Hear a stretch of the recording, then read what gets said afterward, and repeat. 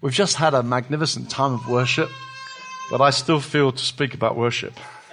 And so we're just reading some very famous verses and not bothering to put them in their setting. We'll just kind of steal them out of the setting in John 4 and verse 19. You remember the conversation, I'm sure, that Jesus is having with the woman from Samaria. And the woman said to him, verse 19, "Sir, I perceive you are a prophet. Our fathers worshipped in this mountain, and you people say that in Jerusalem is the place where men ought to worship." Jesus said to her, "Woman, believe me, an hour is coming when neither in this mountain nor in Jerusalem will you worship the Father. You worship what you do not know. We worship what we know. For salvation is from the Jews. But an hour is coming, and now is, when the true worshippers will worship the Father in spirit and truth. For such people the Father seeks to be his worshippers." God is spirit, and those who worship him must worship in spirit and truth. Father, we thank you so much for the hour we've enjoyed, bringing our love, our worship, our praise to you. We thank you for so inhabiting our worship, for so feeding us and nourishing us, and Lord, just dwelling in the midst of us, God. We're so grateful. Thank you for those who served us in helping lead us into worship. We thank you for your wonderful response to us. And Father, we more and more realize that worship is the heart of everything. And we do pray in the name of Jesus that you will instruct us, bless us in this session. We pray we may be better fitted to serve you because we gave attention to these things together. So come, Holy Spirit, I pray. Direct our thinking, inspire us, lead us forward into your will. In Jesus' name, amen. I want to address this wonderful theme from three words, really. And I'll start with the word liberty. Okay, so liberty is the first word I want to focus on as we consider worship. We're told in 2 Corinthians 3:17, where the Spirit of the Lord is, there is liberty. And I guess that's one of the things that characterizes our kind of church life, that we experience what I think we're happy to live with, that word, liberty. We enjoy liberty. Yet perhaps we don't think about what does that mean, what is that expressing really? Is it just that we're more relaxed? Certainly, historically, as we've moved to build these kind of churches, many have come in simply to the church as it now is, but at the beginning we had to do some fairly dramatic things to break out of the religious shell we were in. I know for myself, when we first started in homes and then we got a building, and this is going back to the very beginning where the people were barely aware of being baptized in the Spirit. And when we got our building, sadly, they went religious on us. And I remember going down early because I thought I must break this religious thing. And I'd stand at the front of the building, and when people came in, I'd move the chair on the ground. You know, it makes a dreadful noise. And it wasn't a mistake, it was deliberate. It was just to kill the kind of whispering that began to come when we got into a proper church building. And it's hard for some of you to even contemplate that, because these days we have to say, "Will you please be quiet? We want to start." In those days, as you came through the door, it was kind of very hushed, and that's still happening, of course, in some churches. And I got there sometime early, and I would wait till there's about a dozen, and then I'd look for someone, and I'd see maybe one of the guys. I'd say, "John, did you see the match last night?" And then everyone would look around. You know, we're just killing religiousness, or at least trying to. And sometimes we can think that liberty is simply breaking with formality, which is not unimportant, but I don't think it's everything we're talking about. Yes, we are less formal. We are less structured. We have a different way of being church together. There is a liberty. I believe we're more joyful, outwardly joyful. We express ourselves joyfully in worship. Joy characterizes our worship together. That's very biblical. It says when the church began to break out, there was great joy in the city, joy unspeakable, full of glory. Even in the midst of persecution, they were celebrating. And so, a joy that breaks through. Certainly formally again, we would sing great old hymns that talked about great joy, but there was nothing being expressed. And so liberty to express joy is certainly part of it. And sometimes that is almost like in-your-face liberty, when people sing songs like, I will be even more undignified than this. It's kind of in your face. Don't you like this? Well, I'm going to be even more undignified, as Matt Redman puts songs like that in our lips. And, we're going to be a shouting, dancing generation. And so, we're going to dance on holy ground. You don't like this? We're going to dance on holy ground. So there's a kind of in-your-face liberty. We really mean it. We're fighting for it. We're going for it. And yet still we need to answer the question, what do we really mean by liberty? Is it simply rebellion against old forms? Is it just shaking out? Are we just a free-for-all? Is it a young people's kind of church? What do we mean when we talk about liberty? It's good for us to get a biblical kind of framework for this. I love Psalm 126 when it says in verses 1 and 2, when the Lord turned again the captivity of Zion, we were like those who dream. Then our mouth was filled with laughter, our tongue with joyful shouting. I remember experiencing that. I remember our church changing around. When the Spirit came, people got baptized in the Spirit. The whole breakout, it really was like that. Remember the background? Israel was away from the temple. They were banished. They were in exile. They were away from where God's presence was manifested. They made synagogues and so on to have the sacred scriptures, but there was no glory. And they were being mocked. We read in Psalm 137, how can we sing the songs of Zion in a strange land? And they mocked us and said, why don't you sing some of the songs of Zion? They said, we can't. We're in captivity. But when God restored them and said, come on, let's go back to Zion, then we were like those that dream. And certainly for us, the breakout of the Holy Spirit's presence was a fresh liberty out from what seemed like being away from the presence of the Lord, going through the formalities, but not enjoying the reality of the presence of God. And so in the scriptures, worship is a response to God's prior activity. And that's how it always is. Liberty was a response to God. Worship is a response to God. In fact, the very first worship song in the Bible is Exodus 15. When they come out from Egypt, they come out from the bondage and the slavery, we find Exodus 15. You could call it Psalm 1 almost. It's the first song of worship in the Bible. It's a response to what God did when God delivered them. And they began to sing about God. It was a discovery and celebration of God's mighty power to save. And as he begins to sing, the song goes along, I believe prophetically inspired. Who is there like you? Glorious in holiness, doing wonders. And so worship comes out from the liberty they've experienced of coming out from slavery. It's a being set free. They were released. In the New Testament, we find Paul saying in 2 Corinthians and chapter 3, I read one verse, but I'll read a little more to you. 2 Corinthians 3:14, where it says, whenever Moses read, when a man turns to the Lord, the veil is taken away. Verse 16, 17, the Lord is the Spirit. Where the Spirit of the Lord is, there is liberty, but we all, with unveiled face, beholding as in a mirror the glory of the Lord, are being transformed into the same image from glory to glory, just as from the Lord, the Spirit. We are breaking out from something which was less than liberty. As we behold God, we ourselves are subject to a transforming influence.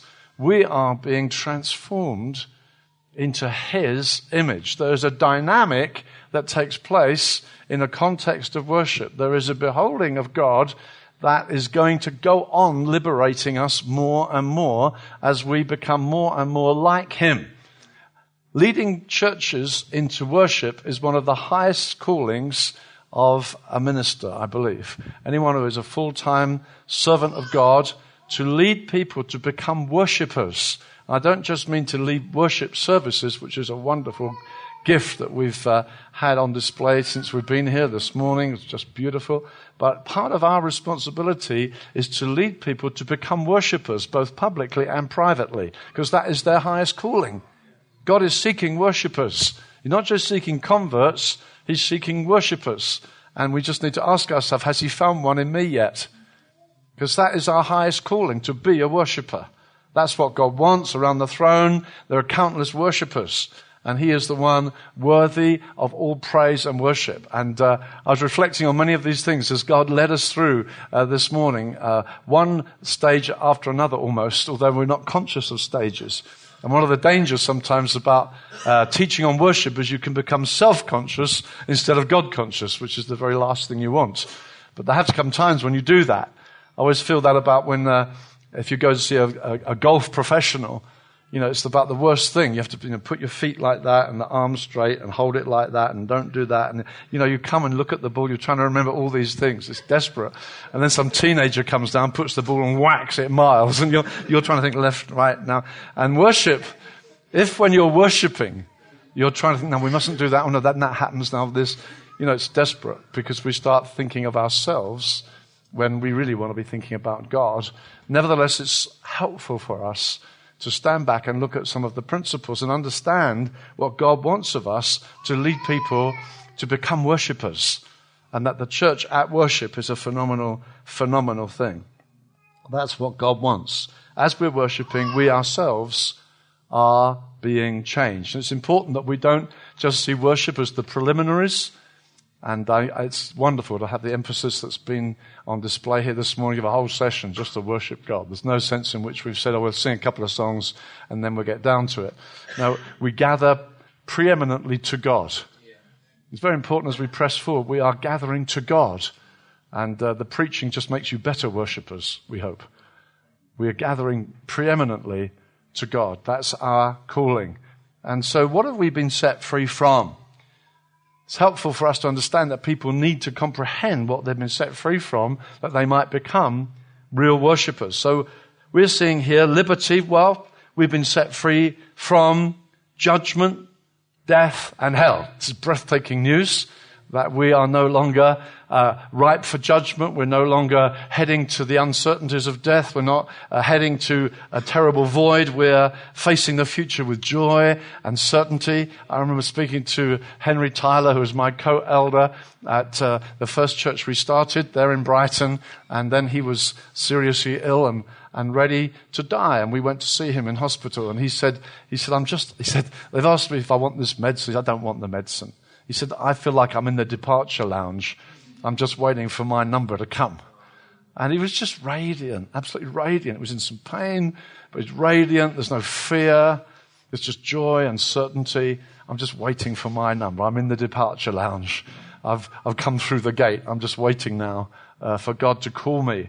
No fear of death, no fear of hell. We've been liberated from future fear. We've been liberated from condemnation in the present, the judgment in the present. And again, in order to bring about true worshippers, it's not so much, come on, sing it louder, let's take the roof off this time. It's really helping people understand there is no condemnation. And to be able to teach people their right relationship with God will liberate them into being true worshippers. And so worshippers are created through truth that sets them free, and they worship in spirit and in truth, not just in noise or in melody. They're worshiping from their heart out of deep appreciation. To be honest, it's one of the reasons worship times are great with groups of leaders. Because the reality is leaders have probably gone further with their understanding of truth. And they come together and someone prays some scripture and reads some scripture, and we're all up there with them, and we just keep riding upon the warm air currents that are coming because we've more understanding of what God's freed us from. But for us as we build church, we need to teach people more and more what the grace of God has accomplished, which means I am accepted, I am at home in the presence of God, and we want the sort of songs that we sing in our church to help people know that they are free from condemnation. There is no guilt. They need to be able to understand that worship comes from a heart of appreciation, not just from a good melody or from what. It's important that we need to be engaging all the time, I would say, as elders with those who lead in worship. We're not simply looking for good musicians. We're looking for guys who really understand truth. They love truth. They know where we're going to lead these people this morning into truth so that people can celebrate the wonder of what's happened to them. It's very difficult when we just keep singing a song because the melody is great, but it's not saying anything. And sometimes we're just repeating some lines that say nothing. I don't want to sing this line again. It doesn't say anything. It's turning my brain off. And we want a combination of spirit and truth. We want truth that inflames the heart and causes our hearts to leap for joy. And certainly we were doing that this morning as truth after truth was stirring us and lifting us. We need to celebrate we're freed from condemnation, we are righteous, we're accepted, and we're no longer into legalism, performance religion. We've been brought into the liberty of sons. So all those kind of truths are to be taught, celebrated in worship, and that brings us to God with a real sense of having been genuinely set free. Now, joy is certainly going to be a fruit of that, and the liberty that God wants us to experience comes out from that. So freedom is going to be coming out of a knowledge of what God's done, so that we're free from judgment future, condemnation now, legalism and law and all that kind of bondage. We're also free from the power of sin. My chains fell off.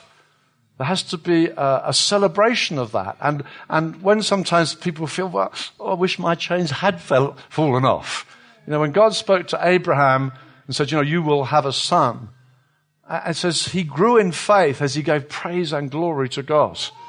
He wasn't daunted by his own inability or the enormity of the promise, but he grew in faith as he praised. And it's important for us when we're declaring things about our being freed from sin that we celebrate that, we sing that, we declare that, we enjoy that. If we don't encourage people into those sort of things, there won't be the freedom that God wants us to enjoy.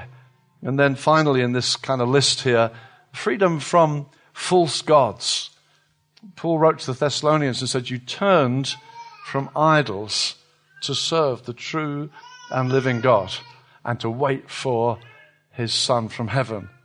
We need to see people freed from their idols, and until people become truly worshippers, they are still in danger of being in bondage to some form of idolatry. And idolatry is a real problem to people in terms of things that preoccupy them, things that are in their heart really above God. And they may not like to see it in those terms, but things that actually demand their allegiance, make them make certain choices, and actually dominate their lives. I was just reading recently, and it was saying about having another God, and really asked the question, what is it if you were alone? What is it you think, I could not live without that? I don't know how I would cope. I don't know how I'd live another day without that. And so with that, when something assumes that kind of proportion, I don't know if I want to live without that. That has become such a major thing in your life. That is taking away from God's priority. That you think, no, I live for Jesus. And sometimes we get to know Jesus when we've gone through terrible times of pain and difficulty where things are stolen away, it seems. And that's where often people come to know Christ for themselves. I remember I was speaking at a CU meeting in England and a student event, and in the open question time, one girl asked the question, if you never have a boyfriend, how can you ever know what love is like when God talks about love? And you don't need to experience love in order to know how to love God. And I had to say in reply, in all honesty, For me, when I got to really know God was at a time when I lost everybody, lost all my friends. At a time when I thought I must put God first. I'd been a Christian for 5 years and was terribly backslidden. Then there came a preach one morning that captivated and turned me, and I just said goodbye to all my old life. And my parents were not saved, and I wasn't really in the church, and they were very religious at church, and I didn't know how to relate to them. And it was like, you're on your own. And that's when I got to know Jesus. And I got baptized in the Spirit soon after that, and fell in love with Jesus. And it wasn't that I had these props to help me know what love was like. It was like when everything else was taken away. And I used to come home and just want to go in the room and talk to Jesus, be with Jesus. That's when I found him, when everything else was gone. I heard Tim Keller say recently on a tape, he said there's a girl in the church where and she said she's a good girl. She knows the Lord, loves the Lord, walking with God at all the meetings.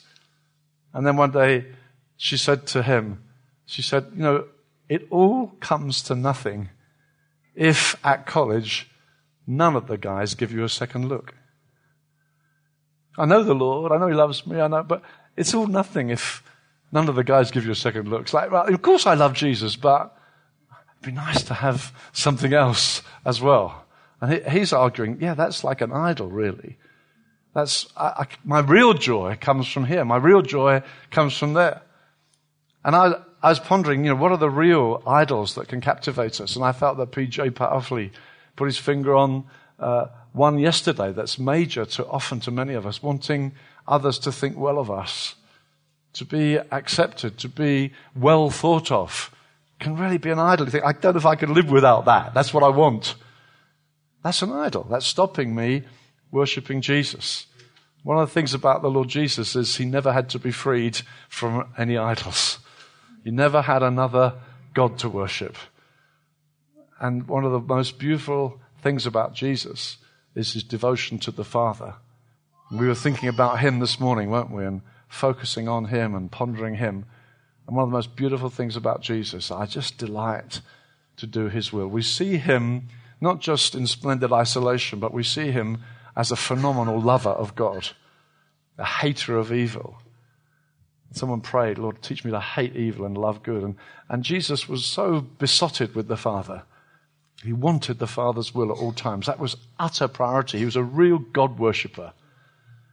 And we're looking for worshippers, which means when a worshipper will make all kinds of decisions when no one else is looking.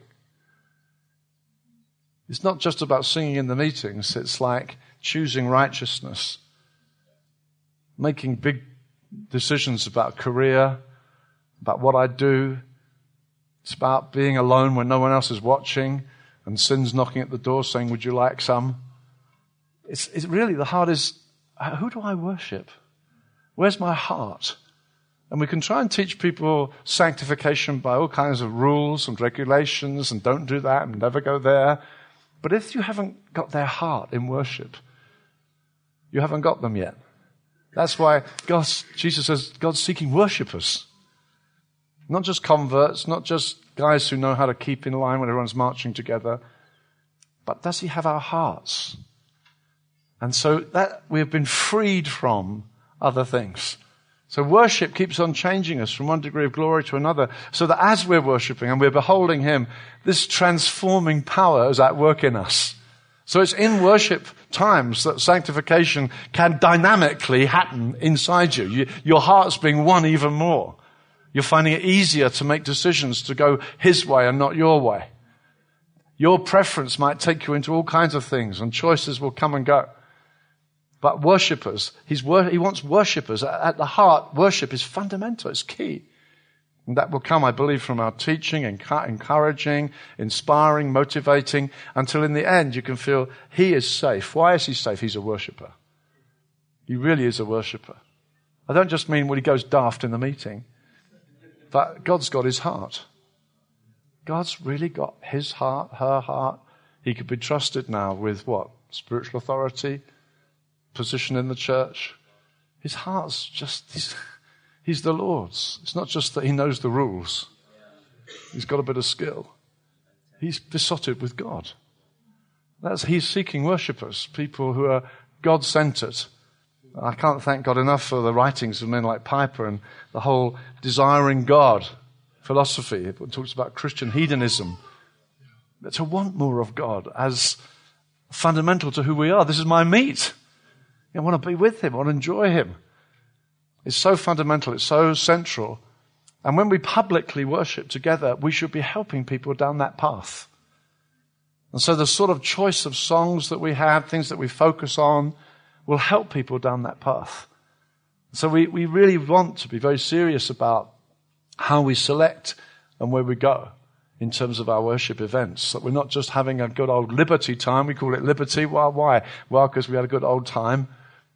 Were we getting clearer about what God's freed us from?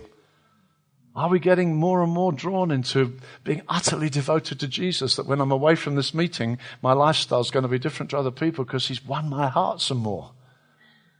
And I do believe that sort of thing was happening as we're worshiping this morning. That's the sort of way we want to go. We may need to stand back and say, hey, we need to radically rethink the way we have our worship meeting. What are we focusing our attention on? What's on our thoughts? What sort of songs are we singing? So that was our first word, liberty. And as I say, I think it's easy to come into our meetings and just say, wow, they're very free because we are unstructured and all the rest of it. But it's really much more than that. And God wants our total freedom, and that to come out in terms of response and worship. Secondly, faith. All right, that's the second word I felt, just looking at and thinking about worship. I just felt God gave these three words to me. I wanted to talk about worship, and I felt the second word was faith. When we worship, we have a great opportunity to publicly declare what we believe. We are singing and saying out loud, wholeheartedly, gratefully, joyfully, what we believe about God, about ourselves, about one another. We are singing before principalities and powers, the lost. We are enthusing about God, and we're declaring things that are true of him. And we're doing that in faith. Without faith, it's impossible to please God. And so we're worshiping with faith. And he that comes to God must believe that he's a rewarder of those who diligently seek him. So it says in Psalm 106 verse 12, they believed his words, they sang his praise. When you believe, you sing. If you look at the psalmist, you'll find that again and again, that when he starts believing, he starts singing. He's believing and singing. These things go hand in hand. I'd like to just kind of unravel a few aspects of faith. First of all, I would say there is a singing of what I will call creedal faith. Faith in what we actually believe. Probably the classic one of all would be Graham Kendrick's old song, which virtually puts the creed to music. We believe in God the Father. You may not even remember that song. Some of the songs I may quote would date me miserably, but never mind. But that was a statement of what I believe. I'm singing out what I believe objectively about God. It's so important that we do that. That is true also in things like in Christ alone. It's just full of truth about God. When I first heard about that song, some of the guys at home were raving about it. Have you heard the new song? And I hadn't. And then someone gave me a tape. I stuck it in the car. I was driving along, and I thought, don't think much of this. And the reason was that I couldn't hear the words. I could hear the melody, and I thought, yeah, pleasant. What are they raving about? And then I was in church, and I saw the words up on the screen. And when I started singing the words, oh my word. I mean, it's just breathtaking. Line upon line about God, who he is, how he works. We are making statements about him. When we sing things like, before the throne of God above, I have a strong, a perfect plea. We are making great statements about God. Now, worship does that. We believe this is the God we believe in. So it's very, very important, dear friends, that we do choose, not sort of mushy stuff. We are choosing to say some things about God. Now, I'm in danger of being misunderstood, and we have some time at the end for questions if it seems helpful. But it's important to state things. Now, maybe at the end of having stated them, we might need something at the end, which is giving us an opportunity to respond. I was talking to Matt Redman once, and he was chatting about some of the songs that Stuart had written, and Stuart Townend, that is, and some of the songs that were coming out of our stable, if I can put it that way. He said, I love them. They're so full of content. He said, I just wish he'd put a bit on the end, which says something like, so I really worship you, God. He said, I just felt it was so objective, it needs a moment of expression as well, which I thought was an interesting comment. But here we have things where we're saying, this is true. We shall meet him in the air. We shall be like him. When Lou Fellingham and Nathan wrote that, it just took off at Stoneleigh Bible Week. Oh! But within a year, I was in 3 funerals where that was sung. And I mean, people were just so blessed. These great truths. Honor God. They're saying this is the majestic God. This is what he's done for us. This is how it's going to be. And we're singing out certainties about him. Faith comes soaring up in our hearts as we sing out what our God is like. This is true worship. This is honoring God as he has revealed himself. Not just coming up with little thoughts that we have, but taking very seriously what he said. So, creedal faith. Songs that declare things about God, focus on him, tell us what he's like, and bless us phenomenally. We need such songs. Secondly, faith under pressure. Faith under pressure. Old hymns would be things like Stayed Upon Jehovah, Hidden in the Hollow of His Hand. Songs that kind of said, yes, Lord, it's all right. We were singing this morning about we may walk on ground that is not flat and level. I've forgotten exactly how it goes.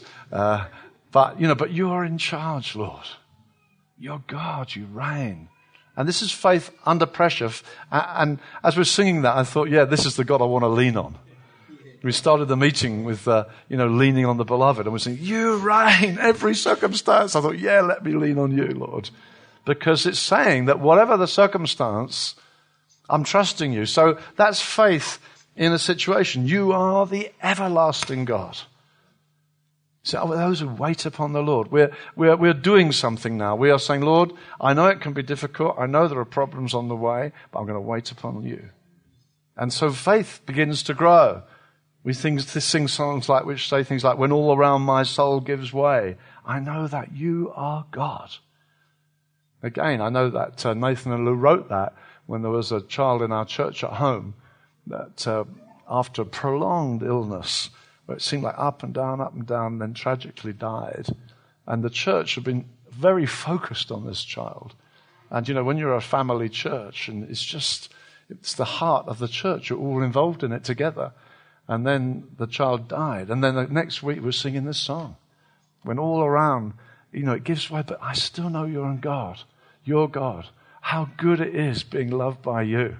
And so a song came to say, no, we still trust, we believe against the pressures. We believe even though it's tough. So you will take us through. How steady is your hand. I love that song. To guide me through this world. And, you give, you take away. Massive song that Matt Redman wrote. Because it's saying, no, Lord, you're above the circumstances. I will praise you even in times of difficulty. What a faithful God have I. And so faith, sometimes it's creedal faith, saying, these are the truths about you. Sometimes it's faith in pressure that says, I'm still believing you're for me, though I can't see. That sort of song, again, it's real worship. And people are from their heart and their experience saying, this is my standing place. This is where I am. And that was happening here in the room this morning. I kind of was looking around the room sometimes. I think some of the huge pressures that some are in as we were saying, Lord, we just can trust you in this. We are trusting you whatever happens. And I'm sitting behind you two there from Zim and just seeing your hands up and worshiping God and thinking, Lord, whatever's happening here, we're trusting you. And I just thought, this is worship to God. This is so real. We're saying, Lord, we're trusting you. Whatever's happening, this is worship. We are honoring him with all our hearts. And then there's a faith, and I wish we could write some more of these, right? I think we lack these sort of songs.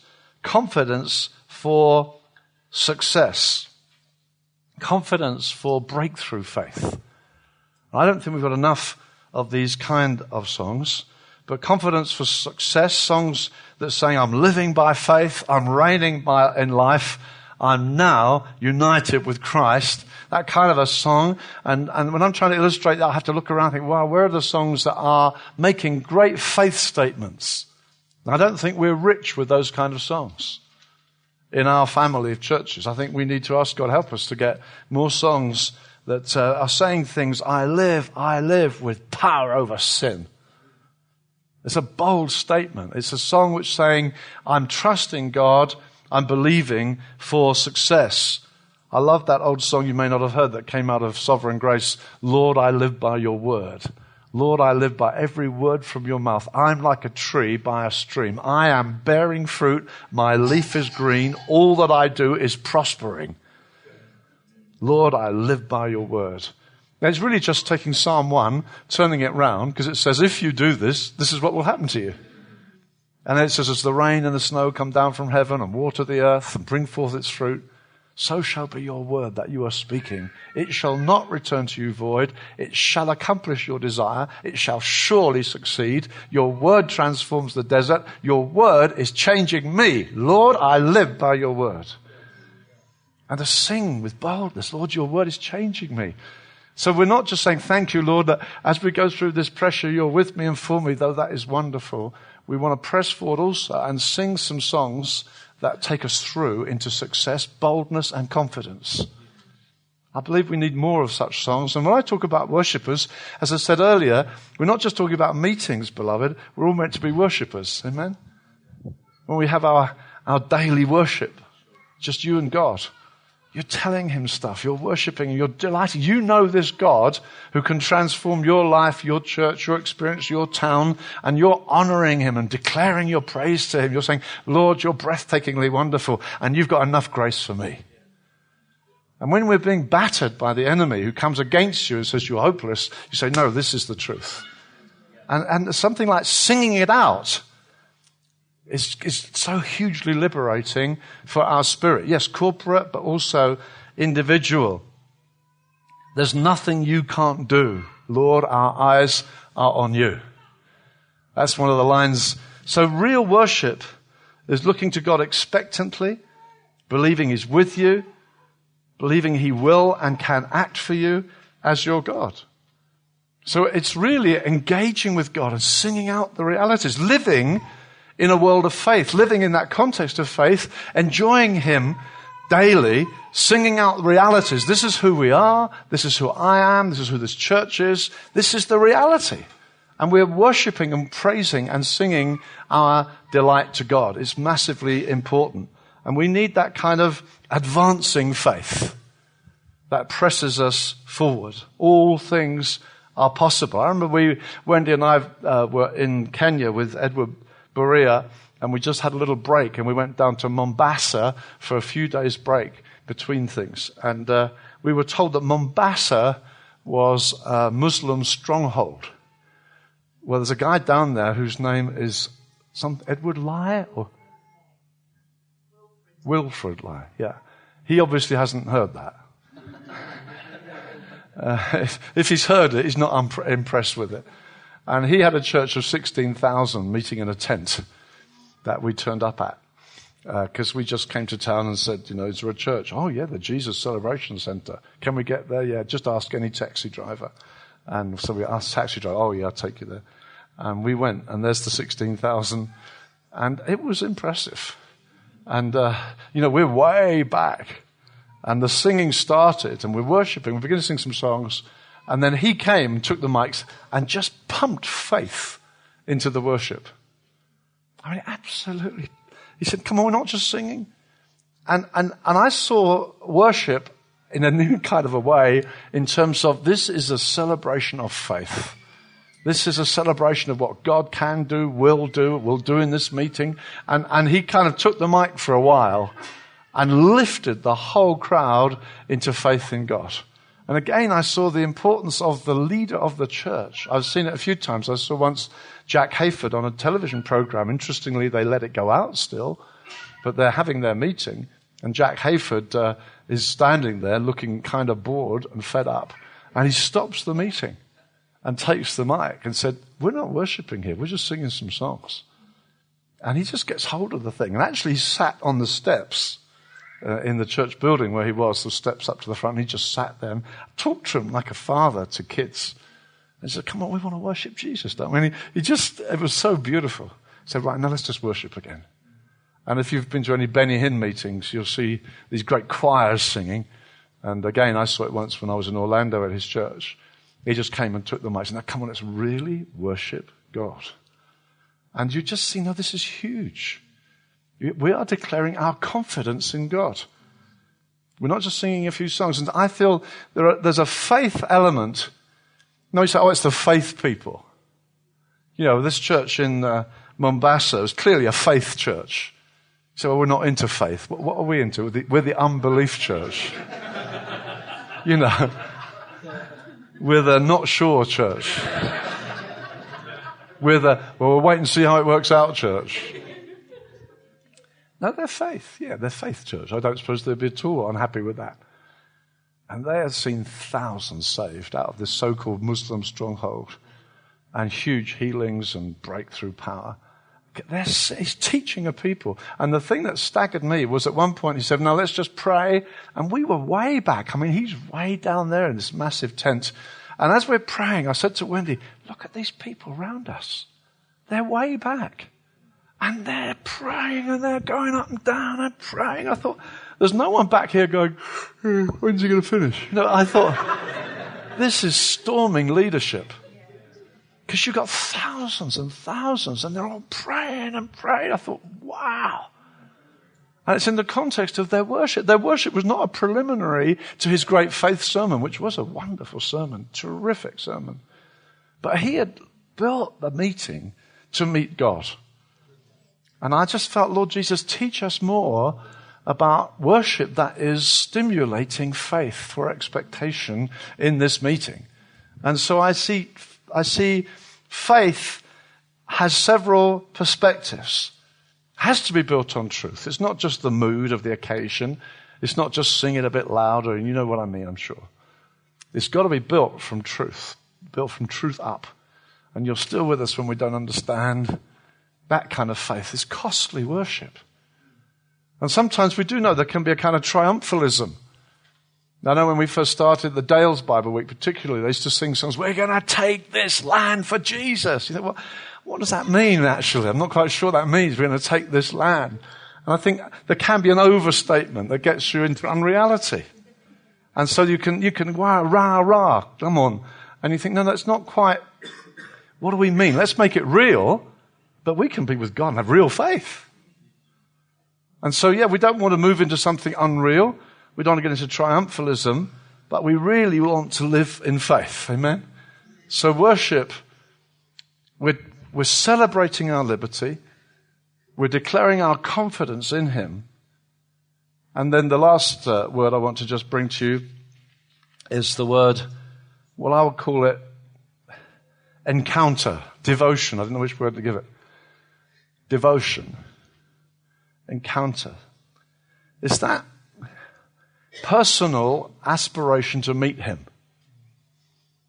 So that we are looking for a touch from Him. We're wanting to touch Him to touch us.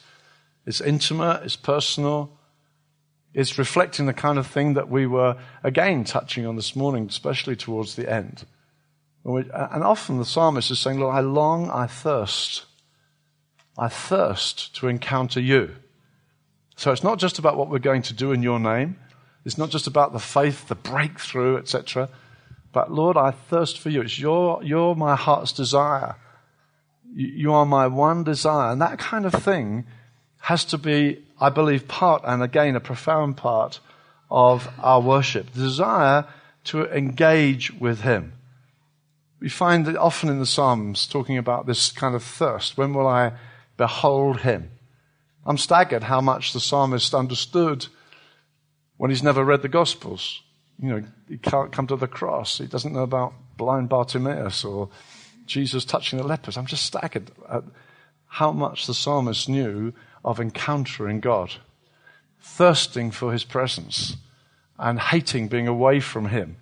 And don't take your spirit from me. And that whole anticipation of encounter, of feeling, touching, experiencing his embrace. We know that one of the words for worship is to turn to kiss. Proskuneo means to turn to kiss. It's just very tender. It's full of tenderness. And it's extraordinary to me that this book, the Song of Solomon, we made reference to earlier, with all its strangeness, is right in the heart of the Bible. It's full of language of romance and tenderness. And although we can find people like CJ and others saying, it doesn't have anything to do with you and God, it's just about human romance, and I dare say that's a very arguable position. And nevertheless, C.H. Spurgeon, Robert Murray McCheyne, Watchman Nee, D.L. Moody, James Hudson Taylor, they found they met with God there. And I personally feel I can meet with God there. I don't think it's the only place in Scripture which uses this kind of language either. If you look at Psalm 45, it talks about the king shall greatly desire your beauty, and very similar language to Song of Solomon. And there is a tenderness of encounter which we must look for. And again, in worship, whether it's by either public or private, we are looking for encounter. Jesus said, I will come and reveal myself to you. I won't leave you orphans, I will come to you. And being with God is what it's all about. Experiencing his nearness, celebrating the real encounter with him, and to be in his presence, to sing such songs, to be in your presence, not rushing away, to cherish each moment. And that whole sense of sitting at his feet, being in his presence, that to me is, if you like, that may be the heart of worship, though I don't want to take away from any of the other things we've been saying. But we want to win people to be worshippers. God is seeking worshippers. He wants our heart. He doesn't just want your tithe. He wants our hearts. He wants us to dwell in his presence, delight ourselves in him. And there come all these phenomenal promises. Delight yourself in the Lord. That's a wonderful Bible word, delight. And when we haven't got delight, we've got very little else. We're to delight. It's supposed to be overwhelmingly wonderful to be with God. Delight yourself in the Lord. He'll give you all sorts of stuff. Because really it doesn't matter anymore, because you're delighting yourself in God. He'll give you the desires of your heart, because actually in that context, the desires of your heart get shaped. They get fashioned, because priority is him, getting to know him. And as we're enjoying that kind of familiarity and fellowship with him, he is transforming us. This transforming work is taking place in us. It says that they sang, Saul has slain his thousands, David has slain his 10,000s. I guess after you've celebrated, well done, David, I guess a few of those girls thought, wow, wouldn't mind meeting him. Wouldn't mind spending some time with him. So you're not just from a distance saying, well done, David. Well done, Jesus, you great triumphant one. Wow, what would it be like to be with him? To be near him, feel his nearness. And again, to bring that to our people, that our people have an appetite, not simply of making sure you get to the small group meeting midweek. And you make sure you're on the rota. And we must cultivate secret desires for God and build churches that are full of worshippers. People who really prioritize to put God first, who delight in him. This love his touch, love his presence, love his nearness, and that for us, that is our priority.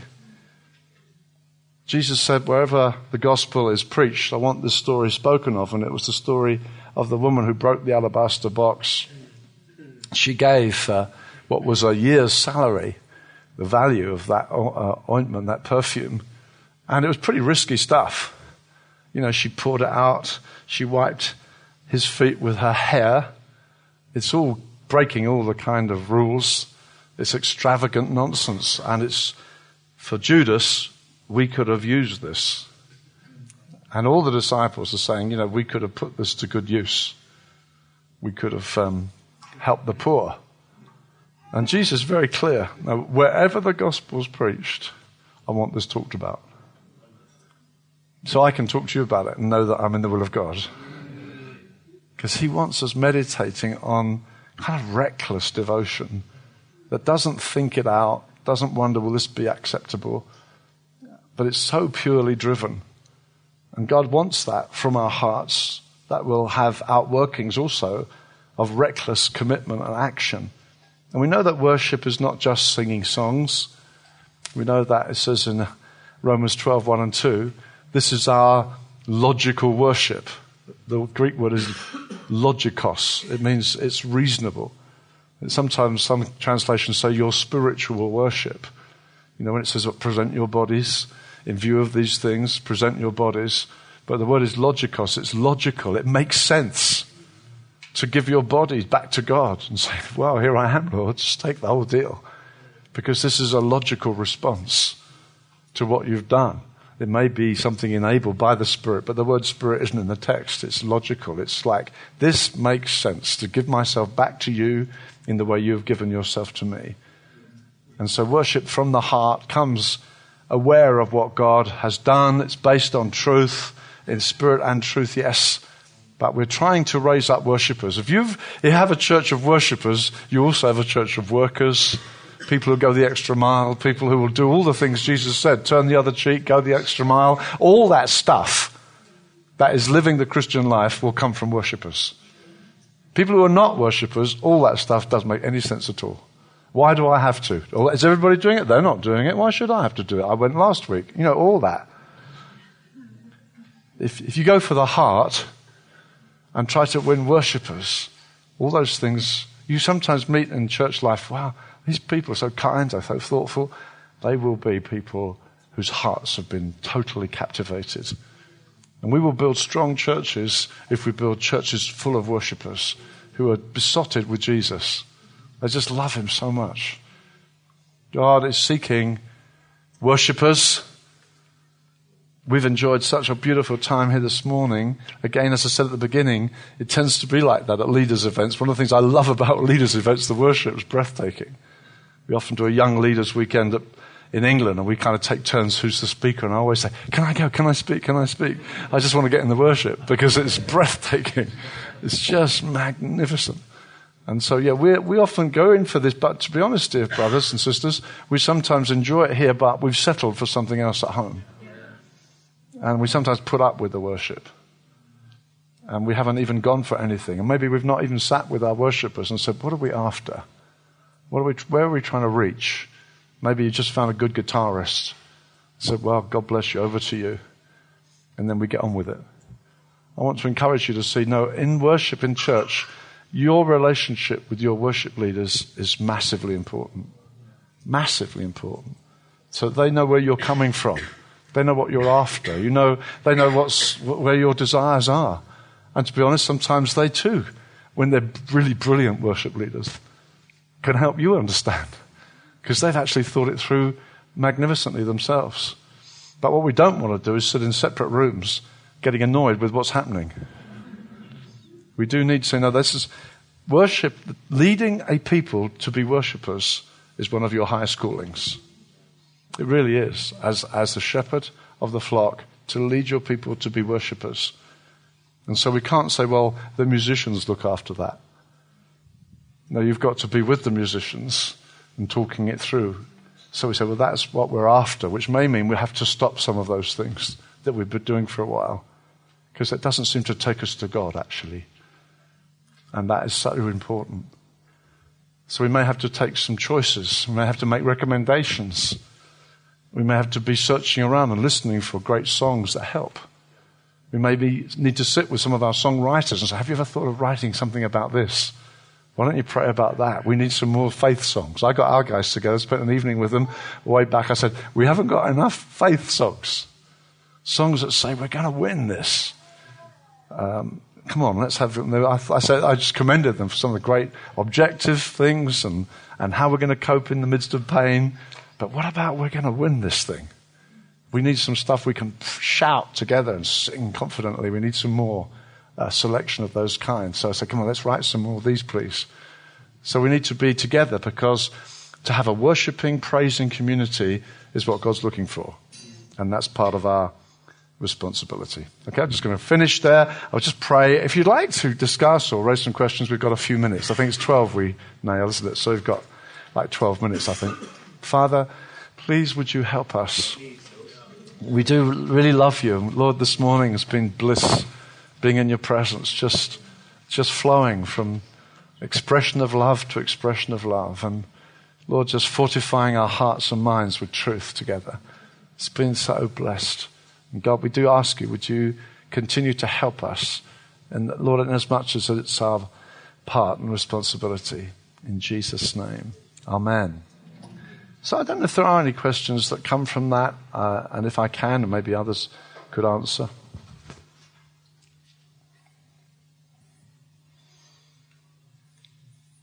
If not, we can all go home. Sorry, over there.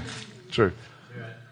Mentioning Mark Driscoll in this study, but I have another Mark Driscoll question. He talks about his, I guess, the way that they do their worship. He doesn't preaching really, is the worship primarily after the preach, in order to lead people to a place.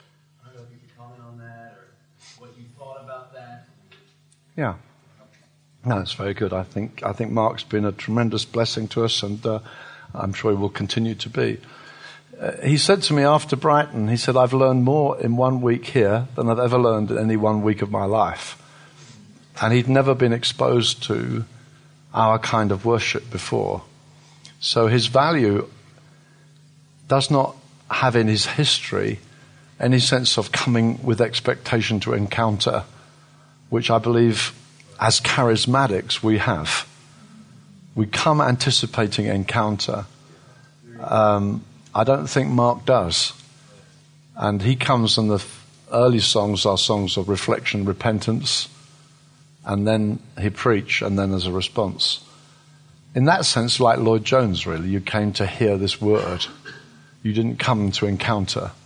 And so, I mean, Lloyd Jones, I suppose it might be the same with Tim Keller, who's at a Presbyterian church, and says that their worship is very formal.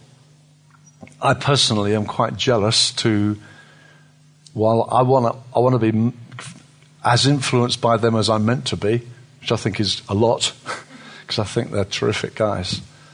But I don't want to let go of this huge value of encountering the Holy Spirit, encountering the presence of God. And so I think for myself, I don't buy into that. I know I've heard it, and I've heard on tape occasionally on some of his downloads, you can hear a bit of their worship, and it sounds pretty miserable. It's just heavy stuff. And even Piper, when he was there, commented on it. And there was no sense we're going to meet God now. And they meet God in the preach. I mean, it's breathtaking stuff. I mean, the preaching is superb. When Wendy and I were at Bible College, we went to this church in the morning, which was the first genuine charismatic church I'd ever been to. And it ran from 9:30 to about 1 o'clock, and we had lunch. And you never knew what was going to happen. It was absolutely phenomenal, breathtaking. Preaching was okay. In the evening, we went to hear Lloyd Jones, where you endured singing 3 terrible hymns, and then you listened to this great, great man. And I just believe we want great preaching and great worship. So personally, I don't buy into the philosophy. I mean, I think you can. I know sometimes I've felt, I wish I could just switch it this week. I think I'd like to preach first this week, because I think it would just lend itself. But that's not where you're going every week.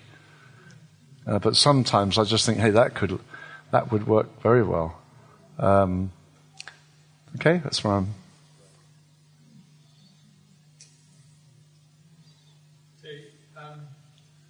I've come across this kind of debate within our context where we, multicultural worship, using different languages, and some of the resistance from some of the worship leaders was that, well, some of those other songs aren't so rich in the theology. You commented songs are just rich and just saying, and having real difficulty at times trying to get them to add that kind of multicultural dimension, because they're just like these. It's just repeating a line that doesn't really say much, but there isn't much out there. So, what would you? Yeah, I think that. Second to say and write something. Sure. I would have hoped that born-again believers from all kinds of backgrounds will want to say appropriate things to God in songs. And so I would hope that we would find and encourage, like I've sat with our musicians and said, hey guys, you need to write some more of this kind of a song. That we could say to guys, hey, we will have to come meet you with your style.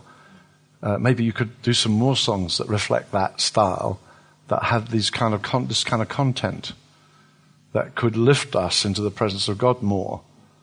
And that would be I don't live in what you live in, so I'm a bit ignorant.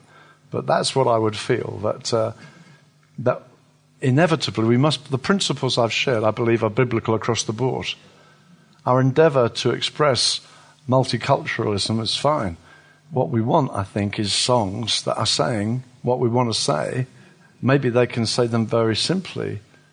They don't need to be... When I once asked Stuart about one of the lines in It's the Power of the Cross, and he just sang it and introduced it to our leaders' weekend. It's his new song, and we just thought, whoa. And one of the lines, I just went to him and said, what is that line? It just occurred to me, and I know he would want it to be the best before he goes public. And he opened a book and said, yeah, I've wondered about that. And he had 7 alternatives for that one line. And that's, he's a real craftsman. Now, I'm not looking for everybody to be a phenomenal craftsman. Doesn't need it, really. And Paul Oakley wrote, It's All About You, Jesus, one sitting. He said just came out of he was going through a terrible time. It was his turn to lead worship the next day. He came home late. He said someone had said to him, it's you leading tomorrow. I'm so pleased. It's great when you lead. And he hated that. He thought, oh God, I hate that. I'm self-conscious. Oh God, have mercy on me. It's getting late, 1 o'clock in the morning. Oh God, can I phone someone else to lead the worship? He was going through agony. And he's sitting there and he said, God gave him, it's all about you, Jesus, not about me. He just wrote it down and taught us the next day. It just came out of heaven. So, songs can come simply or hard work. But I think that it doesn't mean that it's because it's very hard work, it all has to be that way. They can be simple songs. But I think that we want content, I would have thought was important. So that's what I'm saying. What I'm trying to say. Do we carry on with the traditional ones that we have, because that helps people feel, hey, if I'm Zulu, I feel, hey, I belong here. You're worshipping a song that I relate to. But am I hearing what you're saying is that we should be stirring up among us? And let's populate songs within those languages that are more content. I would think if we can move it along, I think your endeavor, your desire to win and show affection and embracing is absolutely right, must be right. I think that all, at the same time, to win people along, it's the same from every culture. We can't just sing old favorites. And we just need to know what we're pressing forward together. And so I would feel to try and move it along. Personally, I would feel that. I'm very happy for anyone else to comment to correct that. But I just feel some of that. Mm-hmm. At Jubilee, we kind of felt the challenge of this in terms of, I don't think we ever want to be in a place where worship's just we're going through the motions. And at some point, in terms of our non-English songs, we just felt like there was a collection of, we just do these songs, and it's just, there's a point at which it just felt it wasn't fresh and of the spirit. And I think we've just got to say, we're just not going to go traditional. And the challenge for us is to source songs, and if we can't source them, to write them. That's the challenge of leadership. And I think if our kind of conviction was, if we can't get that right, actually we're saying this doesn't work. And we know it does work, this is on the heart of God. So then we've got to get hold of God and really ask Him for things that are new and fresh. That if our worship just becomes old and stale, then people come in and think, well, and those guys are doing that experiment, but it didn't work. So I think we've got to, it's a leadership challenge, definitely. As those who are involved in leading folk in worship. Do you want to stand up, Lex, because it's a long room? I just wondered if you could comment in terms of those of us who are leading meetings practically and regularly, if you could maybe share some principles on the interaction between congregational contributions, spiritual gifts, and the dynamic of corporately encountering God together, and how those kind of principles on how to discern those things. Sure. I mean, I think it would take longer probably than we're going to have in glancing at my watch, but I do think that the size of the church inevitably affects your expectation in that dimension. So in a small church, we can have a lot more participation. I think as a church grows larger, probably it's going to have to reuse PA. It's going to need a band to lead us.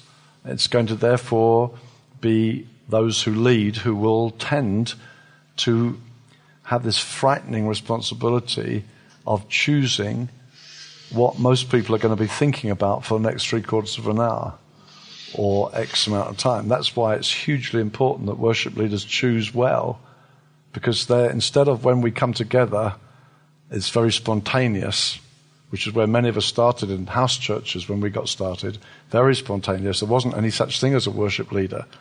And so when whatever was happening stopped, it's as much your job as mine and whatever's going to happen here. You didn't all look up to see what he's going to do. We're all in this. And so now, when we're in a church with a PA, we need it for sound, numbers, etc. So it's important that we do choose good songs. But then I would say, and I guess there's a lot of personal preference here, I would feel in a larger meeting that probably from the beginning it's platform-led. There's a sense of gathering to God, and then hopefully if we have the time in our program, there can be a space sort of backing off from the platform, giving opportunity for prophetic utterances and so on. I think, again, as a church grows in size, we need to help people to know, in terms of the prophetic, what is appropriate in a very big meeting and what is not appropriate in a very big meeting. What would do better back in the small group that you go to, or another context of church life like the prayer meeting. But on a Sunday, which is now public, unsaved present, we're looking for something of appropriateness to this setting. And I think that needs to be learned, as spoken into, learned out of correction and approval. So I would feel, it's going to be platform. Then it's probably going to be some more space for people to take part. So we're looking for the prophetic. I don't think we back off the prophetic because we're wanting to be more evangelistic. I do feel that at the beginning of so-called restoration churches, which is where we came from, we were not very evangelistic in reality. We were gathering the saints, opening them up to recovering Christianity as in the Bible. And some of our churches grew quite fast because people were thirsty for that. It wasn't very evangelistic in the ultimate sense. It wasn't for the lost. It was getting Christians. And some of our churches grew because, this is the kind of church I wanted. Now, if we're going to be more evangelistic, we've got to be much more aware of the outsider, much more conscious of what does he think? What does he think's happening there? Now, I think I was listening to a Matt Chandler download the other day, and he's saying, he did a tremendous teaching on church planting. He said some people want to lower the praise. He said, no. I want the sinner to hear how enthusiastic I am about God. I was thrilled to hear it. He said, no, let them. He said, I don't want them thinking like I'm married to a wife, and when they ask about her, I say, we made a promise years ago, so we're still together. He said, I want them to hear me enthusing. And he said, I want people who come in to say, wow, these people are pretty enthusiastic about God. And then also for the prophetic to find people out there, so that if it's really in God, why shouldn't it? That's what the Bible says. They will say, God's among you. And so I'm looking for the prophetic as well. I think in a big meeting, you're looking for probably a platform. I think PA is the overriding thing. When you get to a certain size, you're not going to be heard unless you come through and then you're going to worship leader and so on, that I think we can corporately come to God. I think you then have an awareness of the kind of a timing factor. How long have you got? You may have, 40, 50 minutes of worship, and you're thinking, right, after the first however much you settle on, let's begin to back up, let's begin to make space. And some people have to come to the mic to prophesy. It depends on your building. And if they do have to come to the mic, you need an understanding with the worship leader. Does he just cave in if someone starts? Or do you wait for him? I think you need to talk it out. So that maybe the worship leader, he knows where he's going, and the elder who's looking after the mic is in good eye contact with this guy, and you don't just barge in and stop where he was going. But he will nod you in. Say, right, it's all right, now it's a good time. And then 2 or 3 might come through with prophetic utterances. I think you've just got to learn that. You can't find Bible verses for it. But I think, we do have in our ranks very gifted worship leaders now, praise God. And to cut across where they want to go is not always helpful because they're bringing us to God. But to cut out the prophetic is also a very serious loss. So we want to guard both those. That would be where I'm coming. I'm looking at my watch now, PJ, so... This is excellent stuff. Yeah. One more. Oh, good. I see one there, but I saw one over there earlier. Can I just come start? Two. All right, we'll have those two. Come on, Francois, I saw your hand up earlier. I want an honest answer. Do you think we're in a rut? Do you think we are in a rut? Our churches in general with worship? I think that is too generalized. I think it's possible. I don't think I can generally answer that. I've not been to your church lately. I mean, I'm not, I can't answer for everybody. I think the possibility is always there for anyone. I don't think it has to be. We've not been here this morning by any means. And so I wouldn't, and in honesty, I'm being honest, at home I can have disappointing Sundays. I can have very exciting Sundays. What makes them disappointing? When I don't encounter Jesus, for me. When I think it's over. And now we're going on to whatever happens next. And I never felt we really touched the Lord. Or I was touched by sensing His presence, that we really engaged with Him. We sang a few songs. And I think we need to be careful with even meeting multiplication is another big subject. But I think, again, the Driscoll thing, double up meetings, which, a lot of us are doing. If you're not careful and double up so there's no room for God, we will lose such an ingredient that is very distinctive about who we are. So I know for myself, I'm so glad we doubled up morning and evening at home because it gave us time for both. Now I think we're going to go again. And I'm hoping we'll choose an afternoon time. But I think probably we'll go for 2 mornings. And that's not where my heart would be. But I don't lead the church anymore. But I think that's... I think if we don't have time for encounter, we're in big trouble. Because I think we've lost where we started. We've lost our heart. We want to meet Jesus. And so that's a big value for me. Now, I think it's possible. I'm not saying it's impossible. I think your people need to be aware. And we also get people drifting in. You say it starts. We're pretty good starting on time. But a lot of people don't come in till after time. We'll be finding out that even these few days together. Speed of the tea. The last question then, over here. Thank you. I think for me personally, the kind of worship that we had this morning and what you're saying on worship is just hugely valuable. It's not necessarily the kind of background that I come from. I really, really appreciate it. Amazing. The question that I have is that we almost by default talk about worship and then default into talking about singing and songs and that kind of stuff. And I think we would all say that worship is our whole lives. Sure. Sure. And to me, the primary context in which transformation of life and character can happen is in work and in family. Particularly, that's where we're going to work out the reality of our life and God. I'm just wondering how you would make the connection from the type of worship times we've had there together and the kind of things you would say, how we can link that so that people are working with liberty, with faith. Yes. Yes. Yes. family, with the Sure. faith, so it kind of spills over into Guatemala. So I need to hear much more about what you're saying about worship, and that I'm very appreciative of.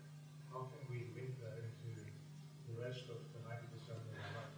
Yeah. But we're not either corporately or that time we have with God. I realize it can be seen as separate. I honestly feel they must be deeply integrated. And so that when we are expressing our devotion to God, that's all that I'm doing at home, all I'm doing everywhere else is summed up in, Lord, what I'm saying to you now. And I heard, again, Mark Driscoll on tape, and I heard him talk about, he's got a series on worship, and he talks about singing. And that's quite separate to worship. For him, it's the Romans 12, giving your life is worship. And that's hugely important. There's no question. That's huge. Your life is worship. This is your reasonable worship. And Peter uses similar language about our lives, our worship. And we must never lose that. But I think that then our coming together to express our worship to God is also genuine and real. And those things must be integrated. If they're not integrated, it's meaningless. And so we're not just asking for something, hey, the drummer was brilliant this morning, and, performance. No, I mean, I love it when the drummers, actually, I went and thank the drummer afterwards. I love it when they're brilliant. But we're not just coming to this thing. And I think the difference between worship and a worship gig or a worship event or where we come to hear that great band, that can really get us kind of confused. Because worship is something we're all doing from our hearts together to God. And then we're trying to work out that devotion by sacrificial acts, kindness and love and affection, which is all worship. And I think that if that is not worshipful, if that's just the duty, and what I'm trying to say in the talk earlier really, if our hearts are being won to be true worshippers, that will affect our sanctification big time.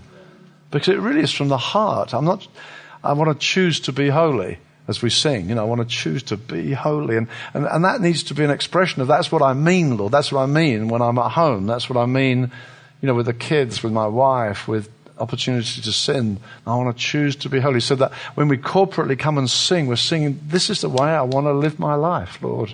So it's authentic, it's genuine. And I think that integration is hugely important. So, yeah, it's got to be lived out. Otherwise, it's a sing-song with nice melodies, and we really clapped it up this morning. And that's not where I am at all.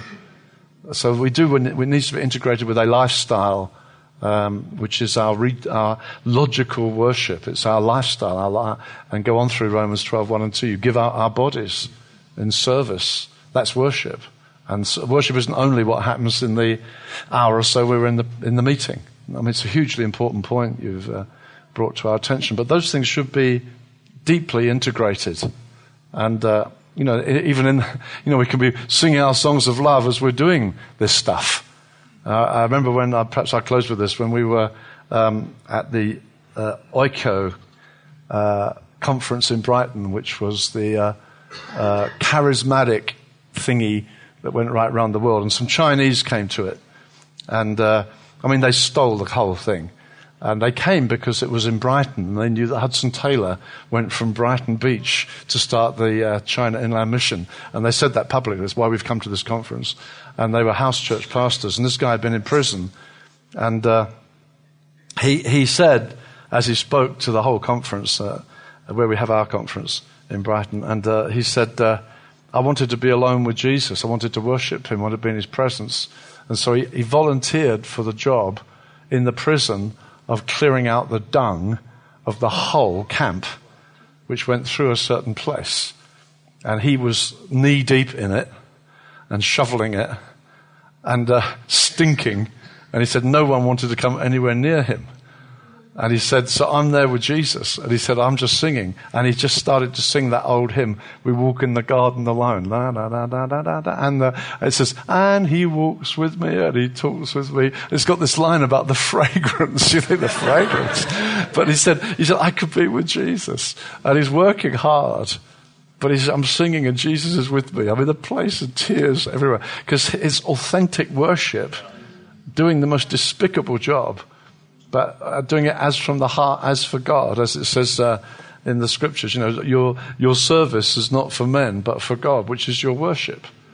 And so it comes right into secular work, not as men pleasers, Paul says, but serving the Lord, worshipping the Lord. Because that word worship and service, the same word very often in the Greek, translated differently. So it must have that authentic mixture. Sorry, we've really gone. That's fantastic.